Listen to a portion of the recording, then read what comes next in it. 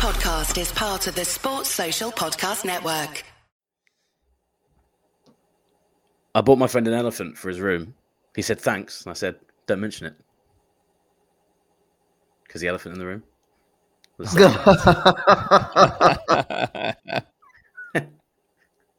Those are the best ones that you have to explain. Yeah, but that's actually a really good joke. I just did not get it. I didn't get it either until you explained. I like how quickly you had to explain it as well. You could see the look on our faces, like I this knew is not landed. instantly. I was like, this is bombed completely. How? No, I like it. What did you think it was going to do, Nate? Were you pleased with this one? I was, yeah. I thought it was going to be pretty good, actually. I thought we were going to, maybe not a 10, but I thought it was going to be upper echelons of the Lawrence Barretto scale. Uh-oh. And I feel like because you didn't respond, because it had to be explained to you, that's not going to be the case. No, But I'm ready for it, luckily. I'm ready for that. Hit me. So I'm going to give you a 6 because I feel like if I was smarter, I would have got it and then it would have been funnier. But I didn't get it and therefore I need to... So you're marking yourself as you're marking yourself down as well as me. Effectively, yeah. So I'll take that. That's fine. We could both suffer together, Nate, if that's okay. 6 asterisks. If Lawrence was smarter, it would have been an 8. Well, you've got to know your audience, mate. You know, you sometimes play to it. So. Yeah, I think we need to go back to the Jolene one. That was our limit. The Dolly Parton Jolene.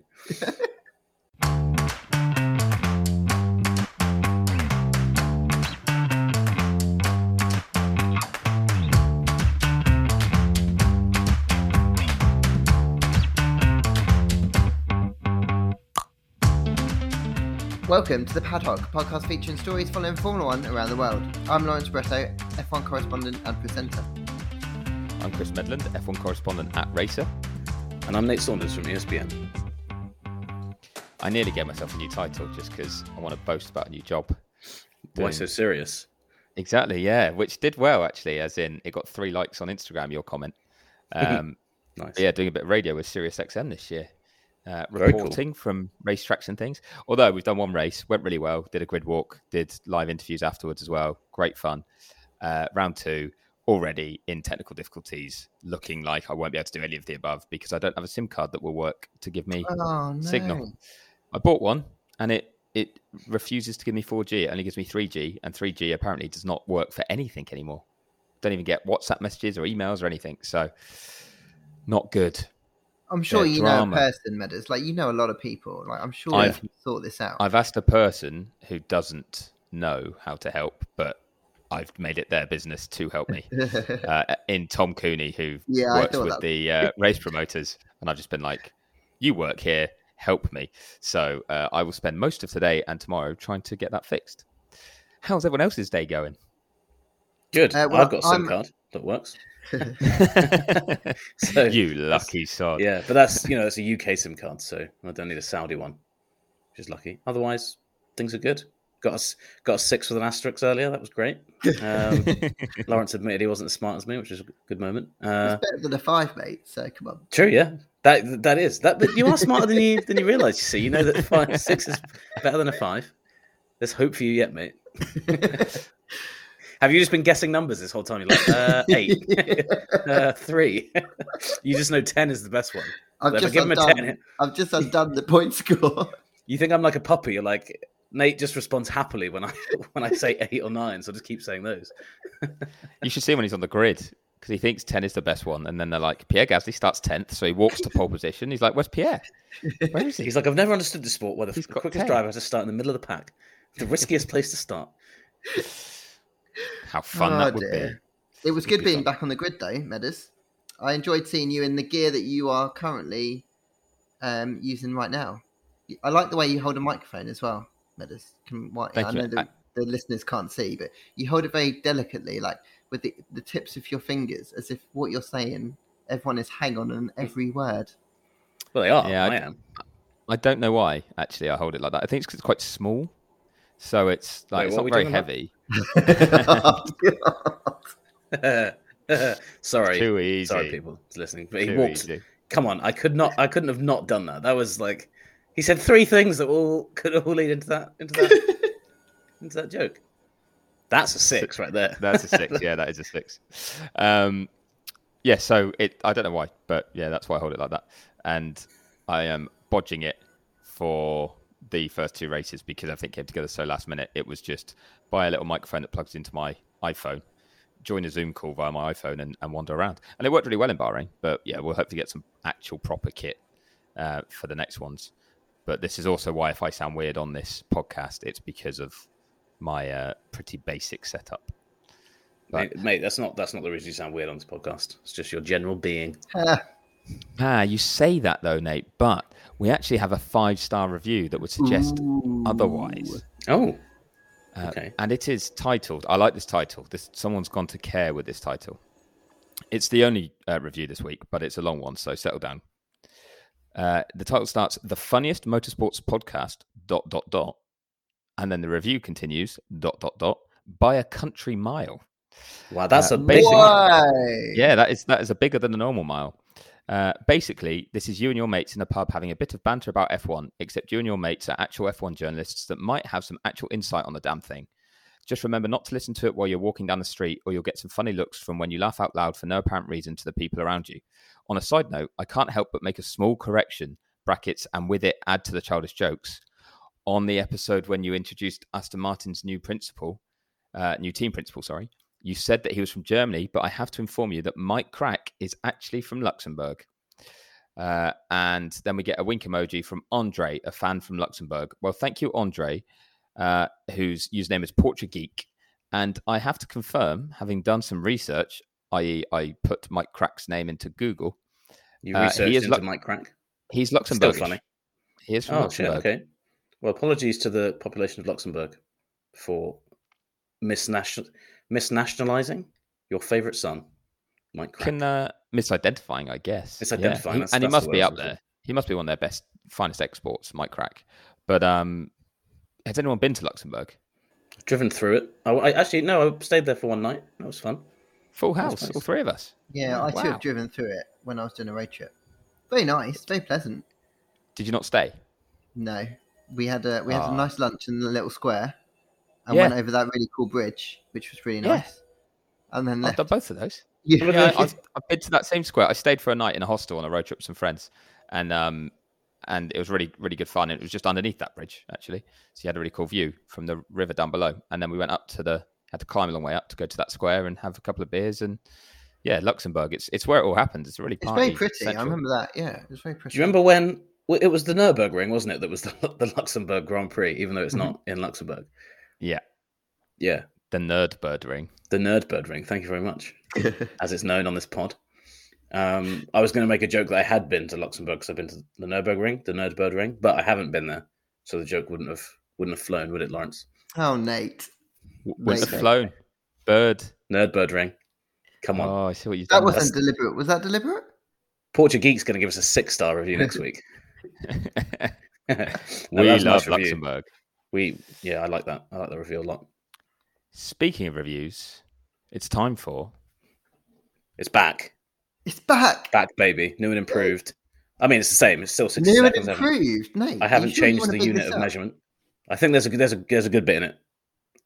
Well, at least one good bit. Hang on. 60 good moments. There's lots of good bits in it. 60 good seconds coming up. Feed the metas. Hit the beat. If you've only got 1 minute to spare, wanna know who finished when and where, sit back, relax, cause we got you. Here's Nate with the 60-second review. Hello everyone, welcome back. What a season starter that was in Bahrain. This is going to be my review of it in 60 seconds, which is a minute, if you're counting. First place is Charles Leclerc. You have to drop a letter from his name every time he wins, so his name's getting shorter by the minute.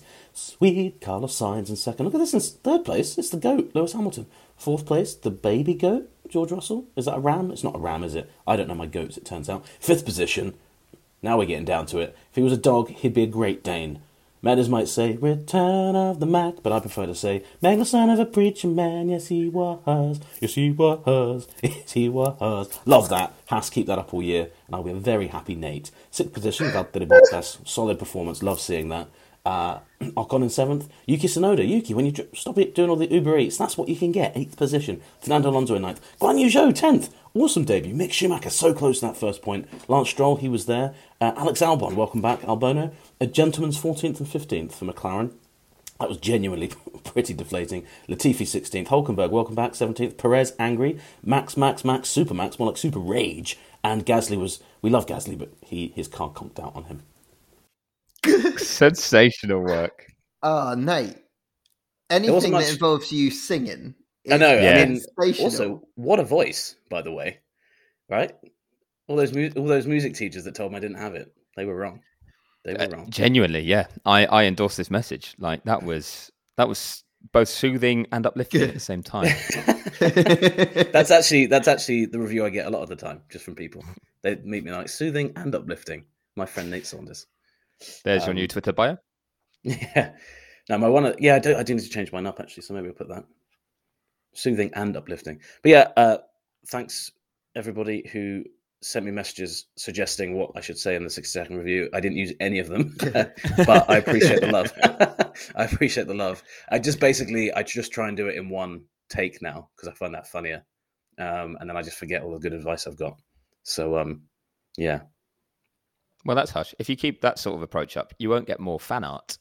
But you got some fan art, didn't you? I did, and I have to mention this straight off the bat. This is one of the scariest and coolest things I've ever seen. At the same time, Samuel Cox, I believe, is his name, an artist. He's currently living out in South Korea, but he sent in a picture. I assume he's a listener because he had the 51% facts in his Twitter message to us, and he's got a picture. It's a cartoon picture of the Joker. In the background, the words "ha ha ha ha ha."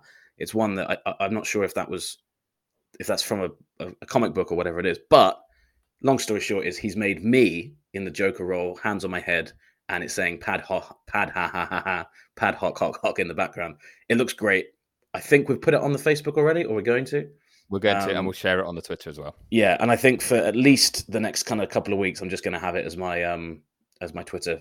Yes, that's picture. What I was hoping you were going to do. Because like the guy, I said it's so good. I'd love to know if he must have used a picture of me. I assume. I mean, the likeness, Nate, is uncanny. Well, I don't know if you guys have noticed. You probably haven't, right? But I've got a small gap between my two front teeth. He even had that in the picture. I was like, this guy knows me too well. No, but it was great. And I mean, absolutely petrifying. It shows what would have happened if I'd chosen a life of crime instead of a life of podcasting with you two. But yeah, no, it was great. So really, really liked that. And I spoke to Sam, and he seems like a really nice guy. So shout out to him. 5-star review from me. There you go. I've done a review back. Wow. Nate does not hand those out lightly. No, I don't. I think that's the first time I've reviewed anything 5 stars. But I will admit that picture is the opposite of soothing and uplifting at the same time. But that's why it'll be funny when that's my Twitter handle and my Twitter and that's your photo, and the picture is absolutely terrifying. And out of context, people are going to be like, "What's this?" Well, it's just a picture of me. So yeah, it was great. It's great. It was good stuff. Thank you, fans. Beretta, you had any fan pictures recently? I have not. No, I think that I appreciate what they did for Nate, and I don't want to take away from Nate's fan art. So let's just focus on Nate's fan art for now. I mean, given some of the suggestions we've had from my fans, it could have been a lot worse, right? If we got into like only fans territory. So I think the fact that it went demonic and not sexual, I think that's fine. Demonic, not sexual. Nate Saunders. Podcast episode title sorted. Yeah, that was one of those moments. I was like, well, that's done. That's done our job for us. Later on, when we're discussing the episode name, everyone coming to find a Bahrain review, and they get that headline. Anyway, what did we think of Bahrain, chaps? Loved it. I thought it was great. Well, we got on the Ferrari hype train, and then the hype train is gaining speed. Ferrari are going to win the World Championship, aren't they? They're going to win. Ferrari they're never going to lose an F1 race again. No, it's going to be 1-2s for the whole year. Everyone's racing for third now, behind the red mist. Is that your? Is that you? Oh, Nate's door's gone. Nate's got to go and get his door. Yeah, you guys talk about the race because you both were there and I was not. Yeah, okay. You go get the door. Go. BRB. To give everyone BRB. To give Nate some context, he is helping out a friend who's locked themselves out of a house and giving them a spare key or something. So he's off to do things. But this is it. This is my opportunity, isn't it, to like worm my way back into the podcast after what was the hashtag he got going? Medis out. Yeah, or whatever it was. So it's got to be drop Nate or whatever now. Well, hang on. If this happens and you go, then it's just going to be me, and it will just be one long Barretto No. monologue. I get to stay. One Barretto monologue sounds like just a strange play that I don't want to see. No, I don't want to see. You almost sound like an address. One Barretto monologue. Formula One drive. Anyway. Okay, so we're kicking Nate out and we're putting you back in. Is that what we're asking? Yes. Asking if we've got support for that. Yeah, if fans could also now send in their Twitter suggestions for a new podcast title that's just Barretto and I. Yes. Then if those are better than the ones that were just Nate and Barretto, I get to stay. Otherwise, we might just boot Nate out. Barretto out, and Nate and I will stay. Well, at some point, this split's going to happen, isn't it? We can tell. Can see how it's going. Let's talk Bahrain, Barretto. Sorry, I got sidetracked.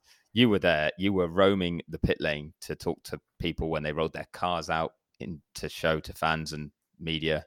That didn't really happen, did it? That failed. It's the idea is good. I think there was just a little bit of confusion as to what is feasible and what was supposed to happen. But the idea is the teams are supposed to roll their cars out so that everyone can have a good look at them in the way that we get a good look at them when we get to go on the grid on a Sunday. But this is just a bit more dedicated time to go in and give a technical insight into it. So hopefully by Saudi Arabia, when they do this again. So they're going to do this at every race weekend. The cars are going to roll out on a Friday and a Saturday after quali.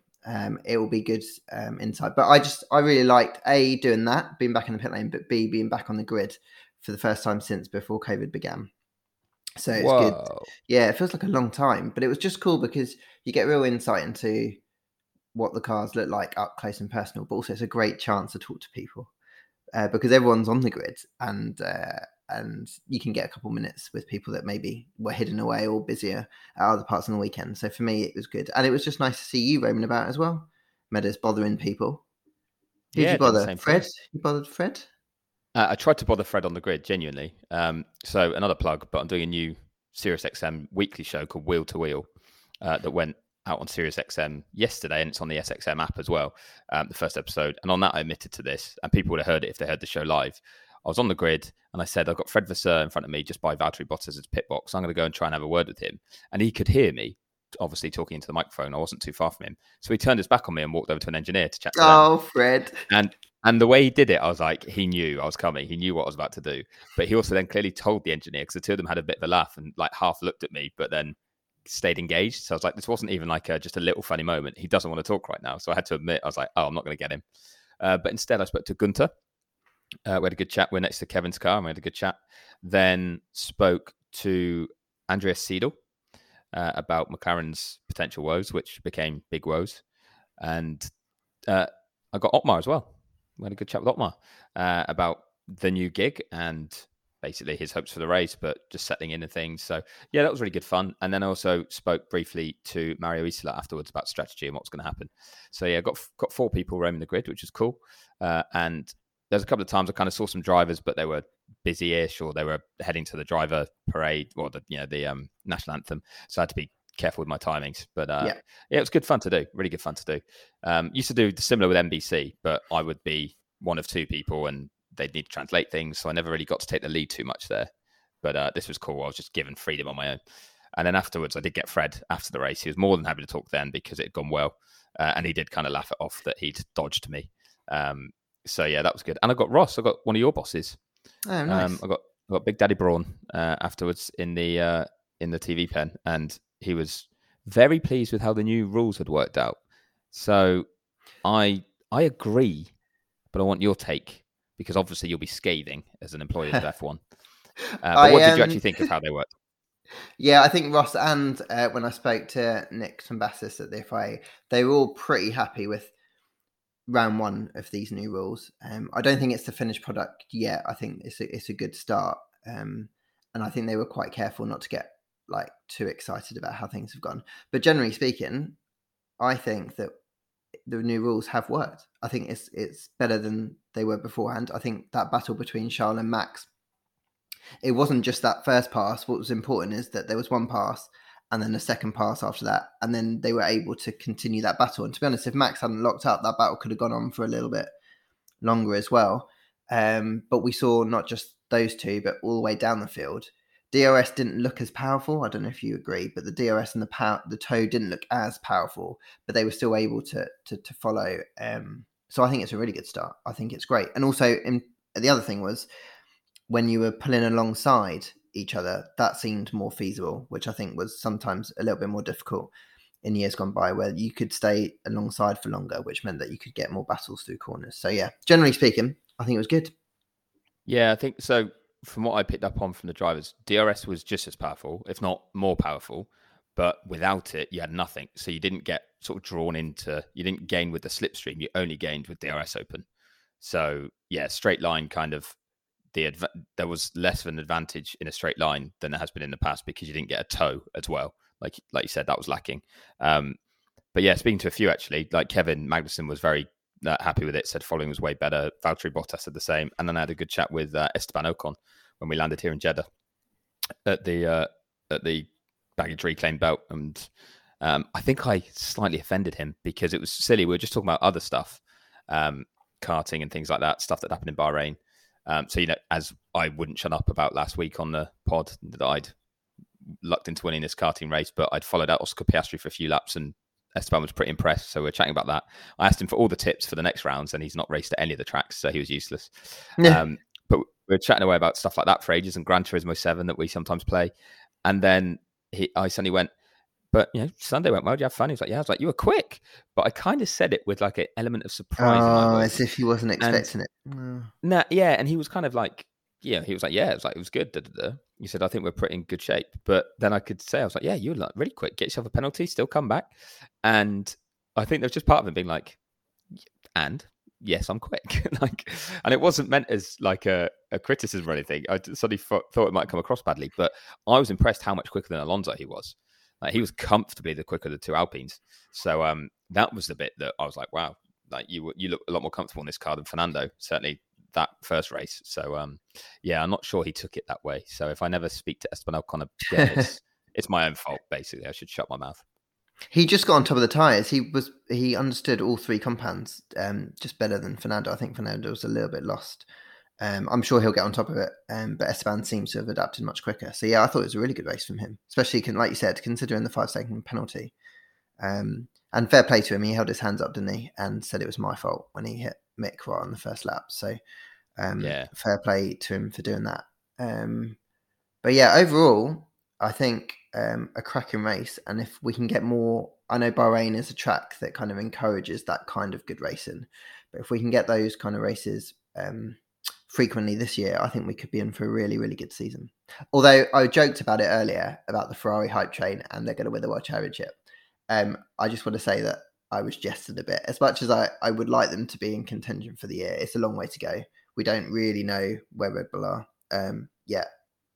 Mercedes are going to come back. So I think it's going to be close, but it's just exciting. I think that they took their opportunity when it presented itself to them in Bahrain. And that's basically all you can do. 44-point lead over Red Bull after race one.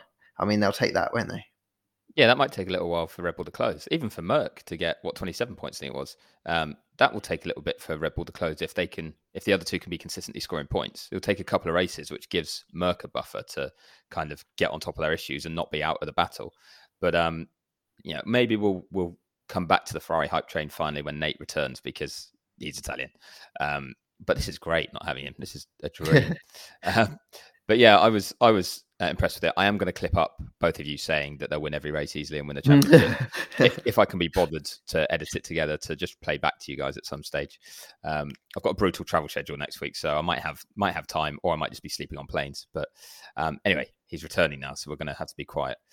But yeah, it was. I was with you. I thought it was all very positive and exciting, and obviously not for every team. That some teams did struggle a lot more, and that's going to be interesting to see if it's Merck Power Unit related. But now Nate's back, we can finally talk golf. No, you didn't wait for the golf for me to come back, did you? Unbelievable. Well, no, we did the golf day that Beretta had. All that happened is I played a little bit of golf as well, but just with some other journalists on Tuesday.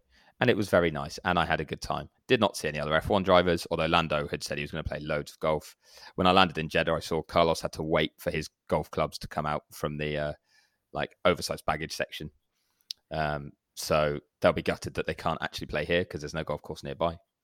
Oh, I believe Lando's heading back to Bahrain in between to then play even more golf before he goes to the McLaren Sim. I think it's part of some wider need to be in Bahrain, but yeah, he was like, "Yeah, I'll get some more in." So I just love how keen he is to play golf at every spare opportunity. Rightly so. And I mean, you would, wouldn't you? If you're earning millions per year, like doing something so cool like being a Formula One driver, and then you have the spare time to do it, you would absolutely like rinse another sport to try and get better at that too. Because then when you can beat people by being good at something that isn't your actual everyday job, that's quite cool. Like that must be fun. I mean, he gets to play with pros every now and then, so I'm just jealous. I can feel the jealousy. It does sound like a significant amount of jealousy. I'm having a mare here, guys. I just got kicked out of this chat that we're in. I've missed. Oh no, sorry, that was Meadows kicking you out, mate. That wasn't. Was it? Yeah. We decided it was better without contribution. You. To be honest, if people have enjoyed this last 15 minutes of the pod, then I encourage them to tweet #BootNate, and then we can compare #BootNate and #BootMedland. You say that like we didn't already suggest it, Nate. Yeah, that's true. I mean, you guys could have said anything. This last 20 minutes could have just been silence. Well, you're just going to have to listen back, Nate, and see what you missed. Oh, I always listen back to my sultry tunes. What you did miss was us just chatting briefly about Bahrain and what we thought, and then how cars can follow closer, and a little bit on the Ferrari hype train. So why don't you pipe up and give us your thoughts? Yeah, I thought it was mega. I think that the fact that Leclerc could do that to Verstappen, I don't know if you talked about it. This is great. I don't have a clue what you guys talked about, but how he said that he basically was letting Max back into the fight at turn 1, letting Max outbrake him because he knew he could follow him through turns 2 and 3, and then get him at 4, which I think is super encouraging. Like, I'm not saying that couldn't have happened before, but all the cars, when you saw them in close battles, looked really close together. It's not going to be like that every race, obviously. But yeah, I thought it was super encouraging. I loved the Ferrari Red Bull battle. I loved that Max and Leclerc kept it clean for 3 laps because, after last year, I think we've just got used to winning duels just being like, okay, well, they're going to crash at some point. The winner will be the one that doesn't get a penalty or whatever. So that was good. It was nice that the 2 race directors didn't have to deal with anything controversial sorry, well, obviously there's not 2 of them, but the new era didn't have like some stupid controversy to kick it off with. So pretty positive race, I thought. And yeah, I think I tweeted after that it was nice. I can't remember the exact wording of the tweet, but I said it was nice to have like an old school race with like old school reliability drama, 2 drivers fighting for the win, uncontroversial winner, and like none of this nonsense we had last year with like 2 teams that by the end would basically, it seemed like just trying to out media each other, out criticize each other in the media, and it just felt like a nice refreshing race again. So I just thought that was nice. Sometimes it's good to have a change up. Disappointing about McLaren, but the Haas being in the top 5 completely saved that for me. I thought that was the best thing I've seen in F1 in a long time. That was great. Like just a genuine feel good story. We're all good friends with people at Haas. Like it's a favorite team of mine. So that was awesome. Long live Haas and F1. Yeah. What was really cute about all that? Cars following closely. Sorry, mate. What was really cute about all that was Kevin having his daughter there and like really embracing that as well. Like that. I think he's married, isn't he? So it was his wife and his daughter, and to have his family there and to be enjoying that kind of feel good return. And we saw them at the airport actually when they were going to leave and stuff. And his daughter's so cute and enjoying the adventure and things, and he's clearly so proud. It just looked like it just made you feel good seeing like that come together for them. So because his daughter was like high-fiving people in the paddock afterwards, and there's a point. So our good friend Stu Morrison, the director of comms there at Haas, had Kevin's drinks bottle after the race and was holding it for him because he'd been doing interviews, and it's got like quite a long rubber tube on it, and Kevin's daughter grabbed the rubber tube wanting to kind of either play with it or drink from it, and pulled it enough that Stu was just like okay and just gave her the drinks bottle, so she was like yay and had the drinks bottle to drink from. So Kevin I think went thirsty for the rest of his media sessions that he did after the race, but very cute to have around. So that was a feel good one.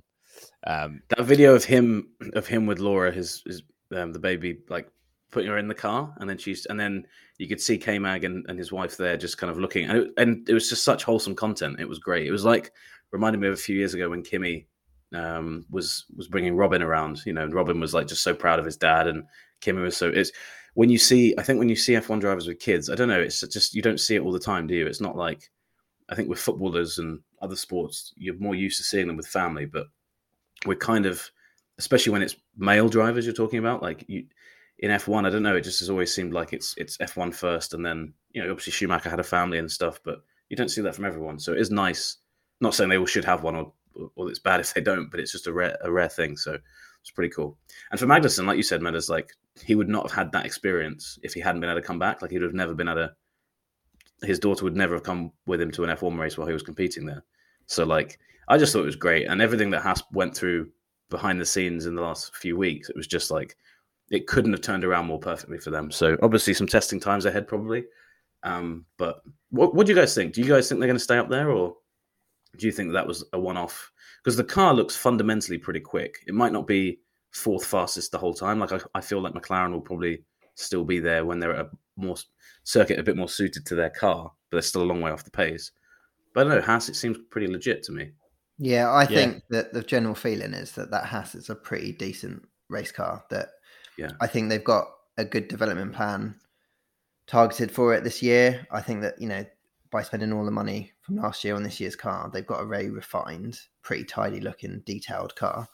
And I think that if they can score heavily early on, even if McLaren start to catch back up and make progress, it might be too late. Like we were talking earlier, Meadows and I, about how like having three teams at the top is taking points off each other, which means closing gaps is going to be harder. It's going to be the same, I think, further down the midfield when teams are more evenly matched in that area. So I think anyone who can get a good start can have a really good year. It's a proper David versus Goliath, that, isn't it? Haas versus McLaren. Like you look at the factory of McLaren and you look at like where Haas operates from in the UK. That's I know, and that kind of shows you as well. That'll be a really good kind of PR win for the cost cap as well. The fact that Haas is able to come in, develop on the sliding scale where they get more development than anyone else, but also kind of compete within, or at least compete against teams that aren't able to just simply outspend them. Because that's kind of the point of the cost cap, isn't it? It's not restricting everyone's spending as much as it is saying to like McLaren and Mercedes, well, hey, you've got to operate to this here, which I remember Gunther Steiner saying we probably won't ever always max that out, but it means that we're fighting within reach of these teams, which I think is a really smart way to implement that in a sport like F1 when money is just kind of thrown around otherwise. Yeah, I don't know how much that they're spending this year now, but there was a point I thought last year where Gunther was saying they probably would be close to cost cap, if not at it, because of where it's at now. It is an attainable figure to go, okay, that gives you as much of a chance as against anyone else financially. Obviously, for certain teams, they've got resources or facilities that kind of outweigh that. But McLaren were lagging behind the likes of Merc, Red Bull and Ferrari for quite a while in terms of the overall spend. They still had a good budget, but they were pushing quite hard for that budget cap too, because they could not go anywhere near some of the numbers that were being spent. So I think it's David versus Goliath in the sense of like kind of history and facilities. But now in terms of budget, it's not, is it? That's gone, which is kind of cool. So yeah, it will be really interesting to see. And I agree with you, Bretto. I think that car will remain strong. I think if anything, we haven't seen everything from it because they had a disrupted pre-season. They didn't do a lot running in Barcelona, so they only really got to get things together for Bahrain, which might mean there's a race or two now where they are up and down because they, maximized the car setup for one track.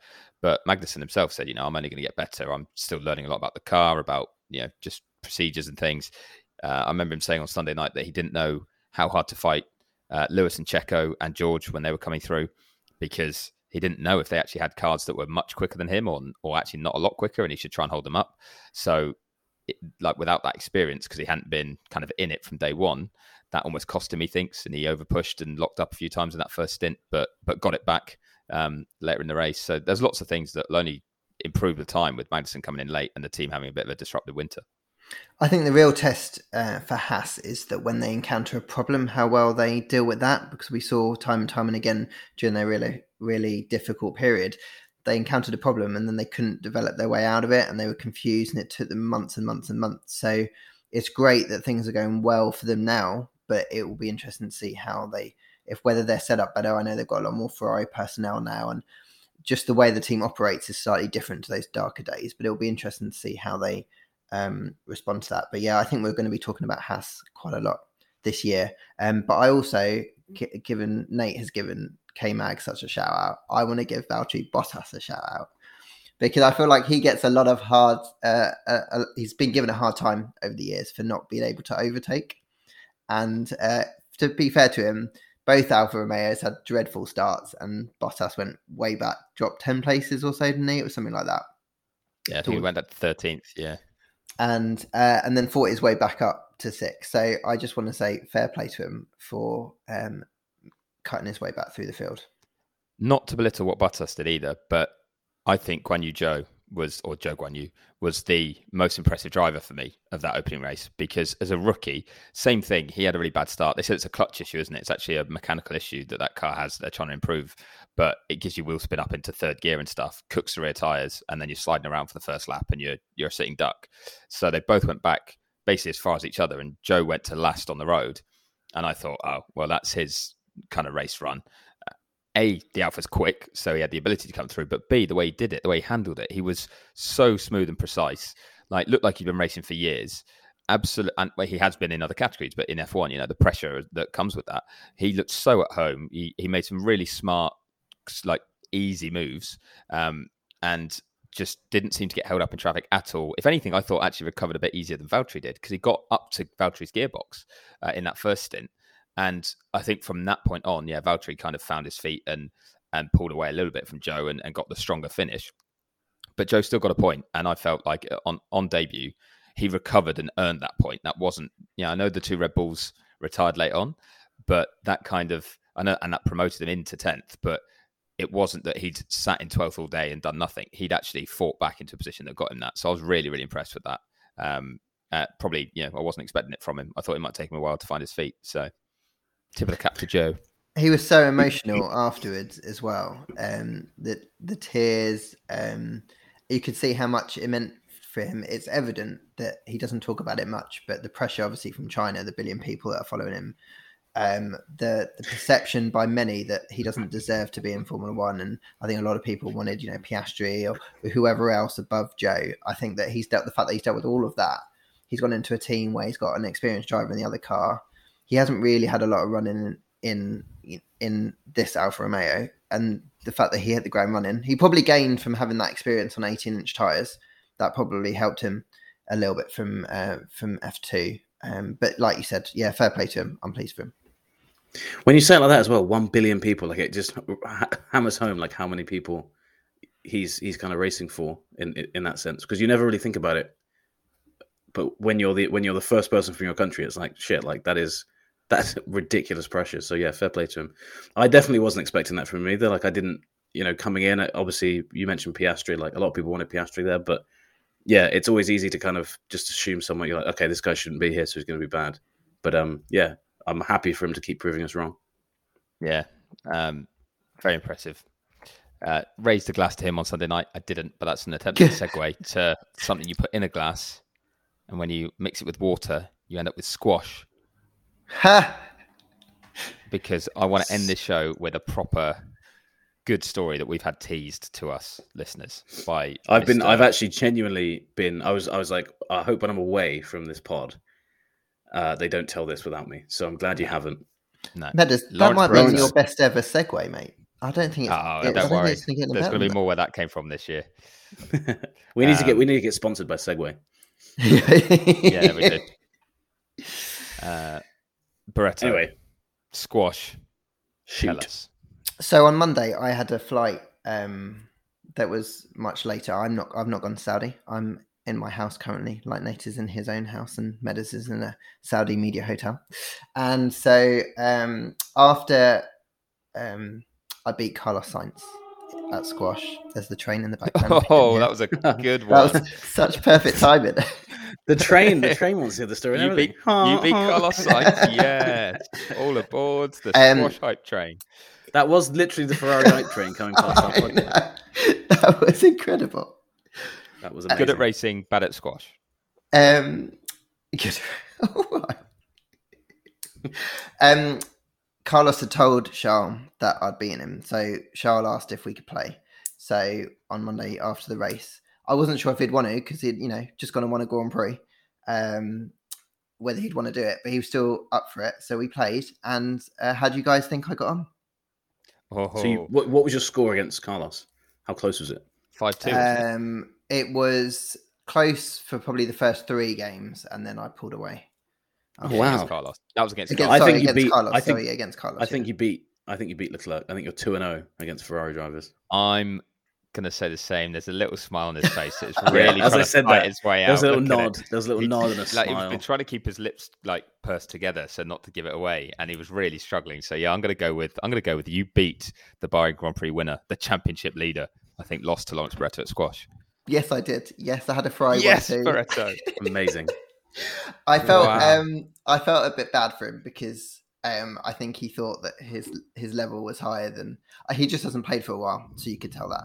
And towards the end, he was picking it up. But yes, I don't care. The fact of the matter is, I beat him. And so I was going to say, stop. You're doing what Meadows was doing last week when he was like, "I did have the slower kart though." You're trying to downplay it. Play that bad. Sorry, fastest kart. You play that up. That's amazing. You didn't beat one F1 driver over the course of a week. You beat 2.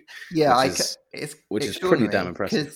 Because I'm not an elite athlete. So Can I ask you a question though? If I played them, I mean, I'm clumsy as hell, as you guys know. I would be worried that I would have just stepped on one of them or clattered into, because squash can be quite deadly. It can be quite dangerous when you like bounce into someone. Were you not worried about that? Did you have to like get some insurance out or something? No. Like, how does that work? I mean, maybe I should have done. No, I was mostly. Binotto wasn't there, bang on the glass. Like, who gave permission for this?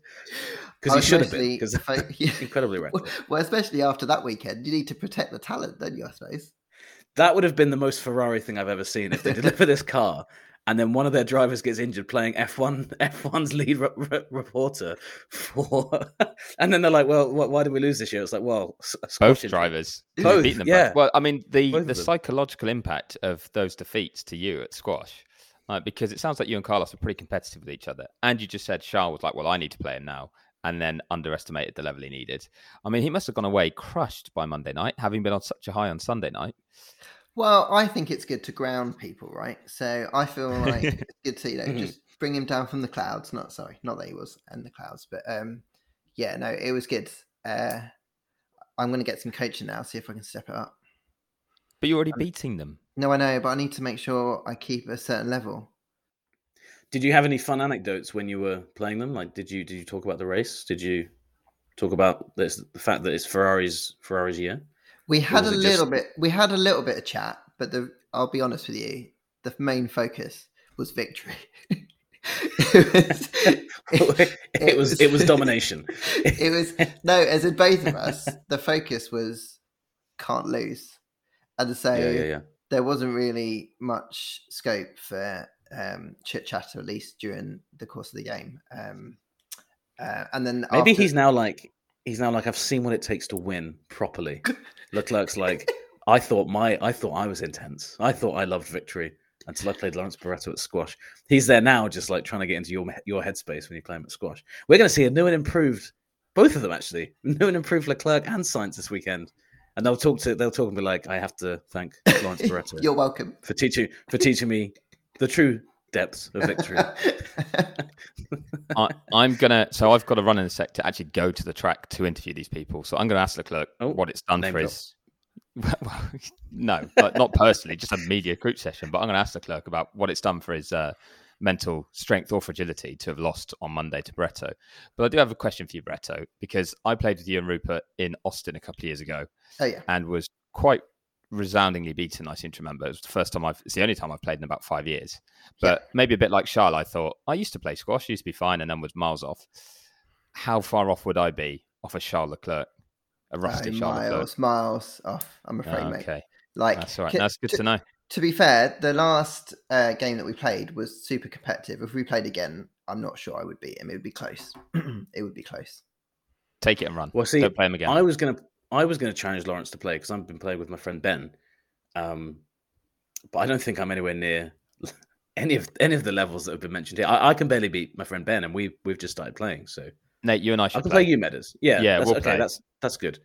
We'll do a Pad Hoc Cup. So me and Meadows will play like a best of 3 series. Winner gets to play Barretto, and then get roundly beaten. And then we'll tell everyone. Yeah, we'll tell everyone just how good he is, or isn't, if either of us manages to beat him. But no pressure, Barretto. But that's the one that really hurt. It won't be you getting to beat, or like you won't feel the pressure against an F1 driver. It will be if one of us manages to take it to you. Well, I'll tell you what. Okay, so I'll play both of you guys, and we'll play first to 11, score on every point, and I'll give you both a 5-point head start in every single game that we play. Oh, this is some smack talk I was not expecting from Lawrence Barretto.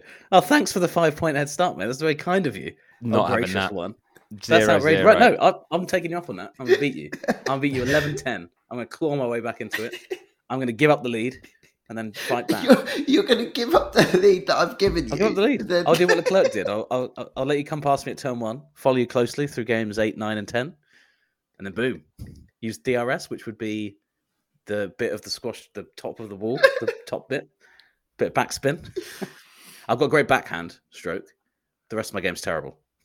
So if you keep it on my right-hand side, you'll beat me easily. Okay, that's good to know. Or will you? Tune in next week to find out.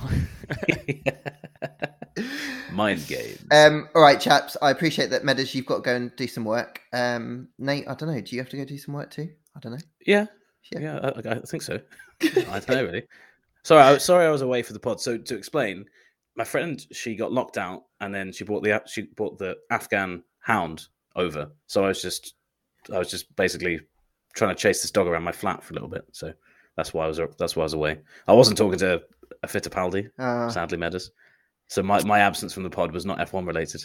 You're a man of the chasing people, a dog around. Nate. What a good neighbour you are, hey? What a good. I know. Always have a spare key for your friends. Yes. Because when they go on holiday, you can just go and live in their house. Right, on that note, let's call it there. Thank you very much to everyone who was listening. Please remember to follow us on our social channels at The Padhock. And remember to hit the subscribe button. You can read Meadows' work on Racer.com, Nate's work on ESPN.com, and my work on F1.com. And we'll do this again very, very soon. Bye.